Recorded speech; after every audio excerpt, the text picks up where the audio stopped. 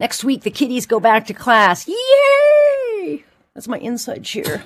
But there is some troubling statistics that reveal a really alarming reality about vaccine rates here in Toronto students. And I'm not talking COVID, so let's park the COVID vaccines.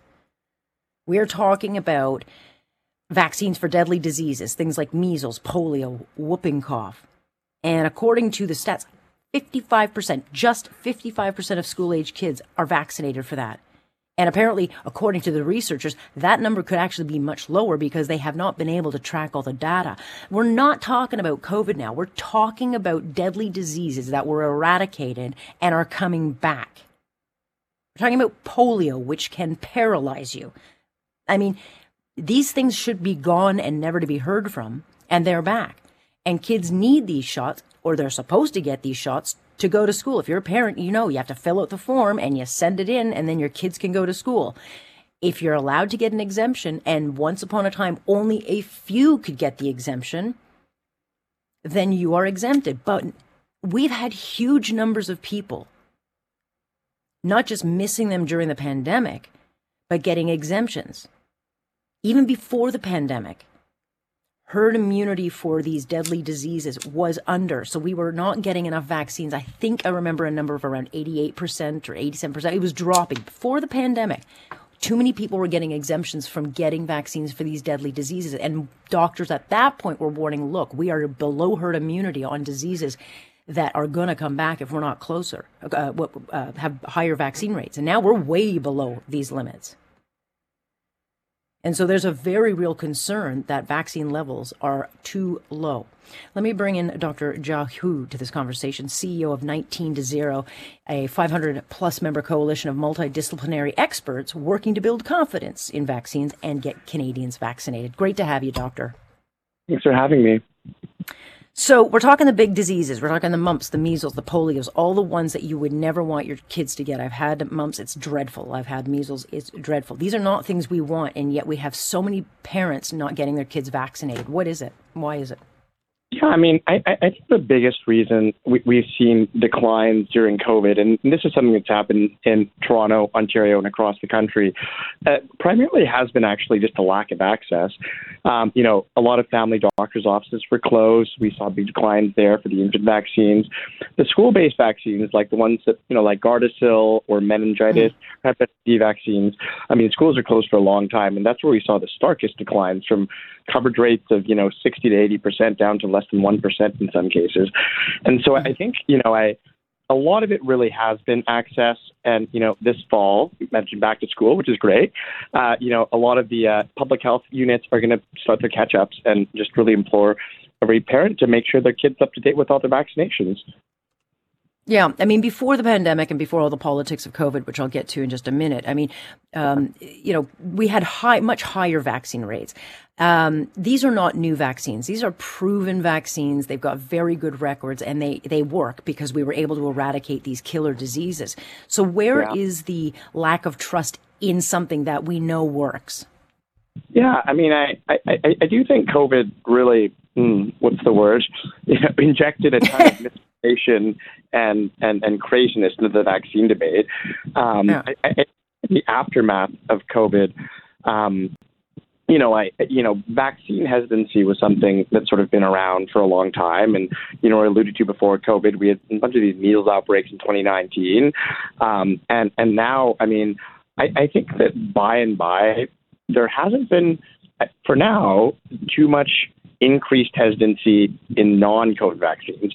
And so, we've been surveying Canadians for the last 2.5 years. We asked, has COVID changed the way you view other vaccines? I think for now it's okay. And that's good. I think that because of some of those access drops, because rates have fallen, we begin to see things like polio. I think it speaks to your point that, these diseases should be gone. We have the power to make them stay away. But it does require that, people get their kids vaccinated.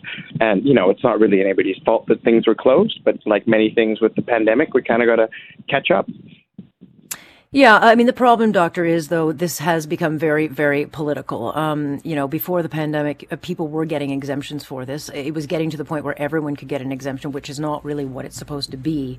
And we were starting to fall under the herd immunity. But now everything is very political because politicians have decided to make it that way. And so how much more challenging, then, is it going to become to get these vaccination rates up? Because even when you look at the stats and the data on children under 2, as far as vaccination rates, I mean, they've dropped down to 67%, which is down 20 from 2020. It was at 71%. I mean, these are, children are not getting shots for some of the most deadly diseases of our time, and we've got to get those numbers up.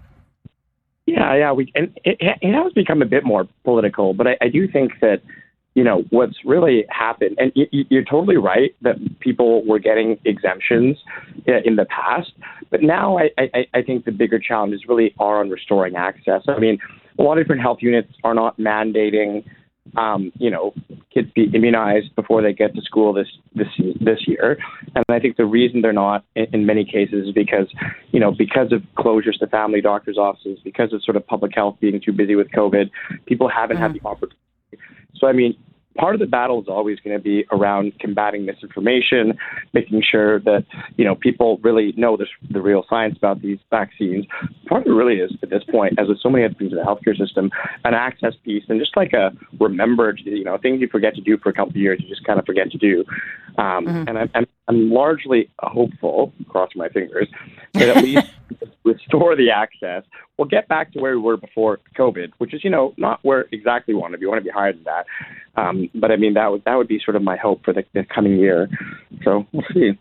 Yeah, well, we'll see. Hope is what's on a lot of people's radar these days. Look, I understand. I don't think people should be demonized for questioning newer vaccines or having a hesitancy about something that came to market so quickly. I don't think people should be demonized for that. However, these vaccines are very reputable, and that's where the different. They have a track record, so those in charge are going to have to get out there and somehow get the messaging out without it being conflated into the COVID politics. Having said all that, Doctor, what's your concern? Given we know polio is back in the communities around the world, we know things like the measles, all these disease. What needs to happen now? I mean, we're going to have a bunch of kids going back to school. A lot of them are not going to be vaccinated. That poses a much bigger problem, I think, than the COVID situation almost.